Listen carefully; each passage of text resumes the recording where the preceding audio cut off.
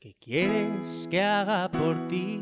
Something about Mary. Totus Tuus. My name is Zlatko. I'm from Yugoslavia, and I've been following the Virgin Mary since June 1989, and I'm happy to be here today to celebrate Mass for Our Lady. And I don't really know what to say. Mogu da kažem na srpskom, ovo je danas dan koji se slavi za našu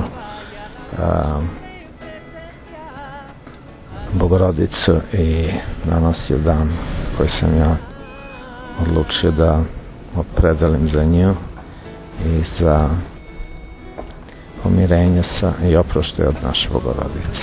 Amen.